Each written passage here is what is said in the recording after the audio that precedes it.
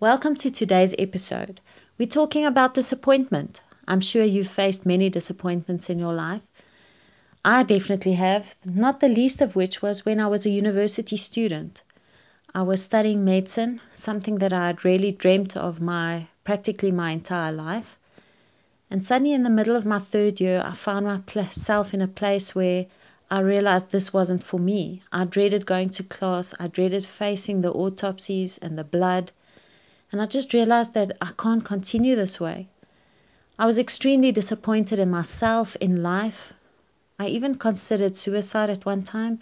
And I was just so afraid of the future that was suddenly so unsure and unclear. And I was afraid of having to face my parents and telling them that I needed to change my field of study. Question is, what is our default responses to disappointment? Because the Bible continuously encourages us not to be discouraged, not to be dismayed, not to allow our hearts to be troubled. And yet sometimes we sulk, we run away like Jonah, we doubt God and His Word. We even start doubting whether God is really real. We truly become discouraged and dismayed to the point where we sometimes even stop praying.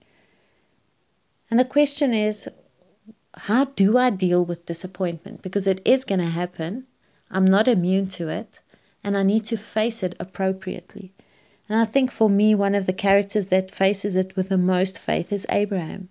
Abraham was old, and he had been promised a nation as inheritance. He'd been promised a son.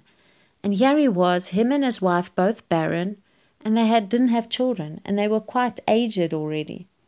And in Romans 4 it says, "Against all hope Abraham in hope believed, and so became the father of many nations." If he had allowed his heart to become discouraged, he would not have seen the fulfillment of the promise.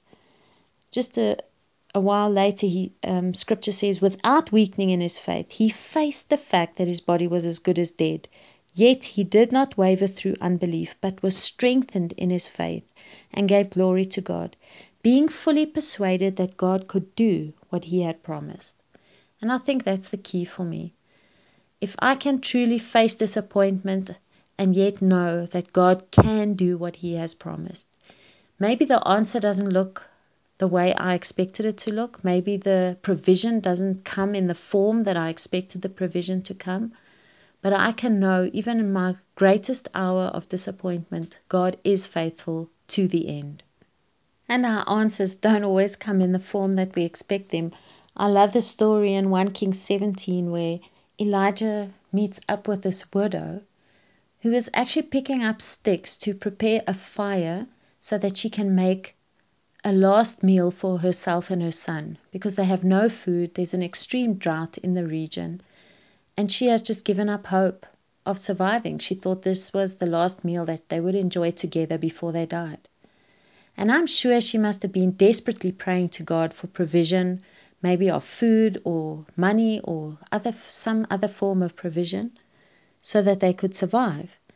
And yet here comes Elijah, and instead of providing for her in some miraculous way, he actually asks of her to sacrifice the food that she is going to prepare.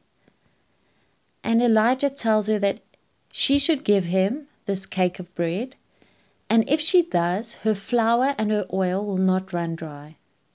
She chose to respond in faith to Elijah. She didn't rely on just what she could see, but she relied on what was not seen. And she responded in faith to an opportunity. And I wonder how many times I've missed an opportunity in the kingdom because I have not recognized that this was actually God's answer and God's provision. And later in the story, we see that her flour and her oil doesn't run dry. And after the drought, she continues to live in that region.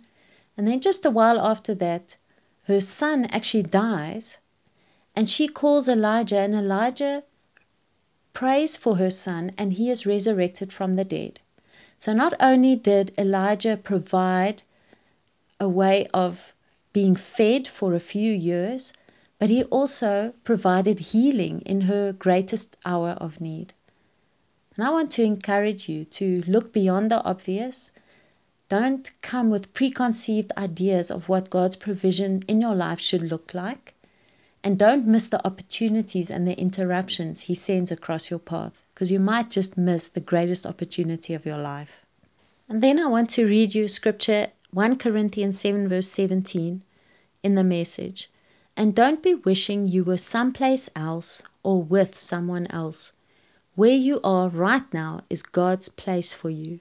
Live and obey, love and believe right there. And I think this is a word for someone. You need to live, not half-heartedly, but flat out where you are. You need to obey, and not delayed, extended obedience, but instant obedience. Not conditional obedience, complete obedience. We need to love with the kind of love that Christ gives into our hearts. And we need to believe. We need to believe Him beyond a shadow of a doubt. Can I read it to you again? Don't be wishing you were someplace else or with someone else. Where you are right now is God's place for you. Live and obey and love and believe right there. 2 Thessalonians says, May Lord Jesus Christ Himself encourage your heart and strengthen you in every good deed and word. And countless times in the New Testament we read, don't be discouraged. Don't allow your hearts to be discouraged. Don't allow your heart to be dismayed. And often I try and encourage myself or strengthen myself. But this scripture says, actually a prayer that says, may God Himself encourage and strengthen your heart. And I think that is the secret. It's when we try and do this from our own strength that we fail miserably. We need to trust God, believe Him, love, but most of all, we need to allow Him to come and strengthen our hearts. Because oftentimes when I'm disappointed, I don't even want to talk to God. And instead of running to Him, I run away. But I need to run into God's provision, into God's answer, into God's word, and into His embrace, so that I can allow Him to encourage and strengthen my heart. In Joshua 1 verse 9 we read, Be strong and courageous. Do not be afraid. Do not be discouraged. For the Lord your God will be with you wherever you go. My prayer today is that you will take that wherever you go this week. May you find strength in that promise. May you have a blessed week. See you next time.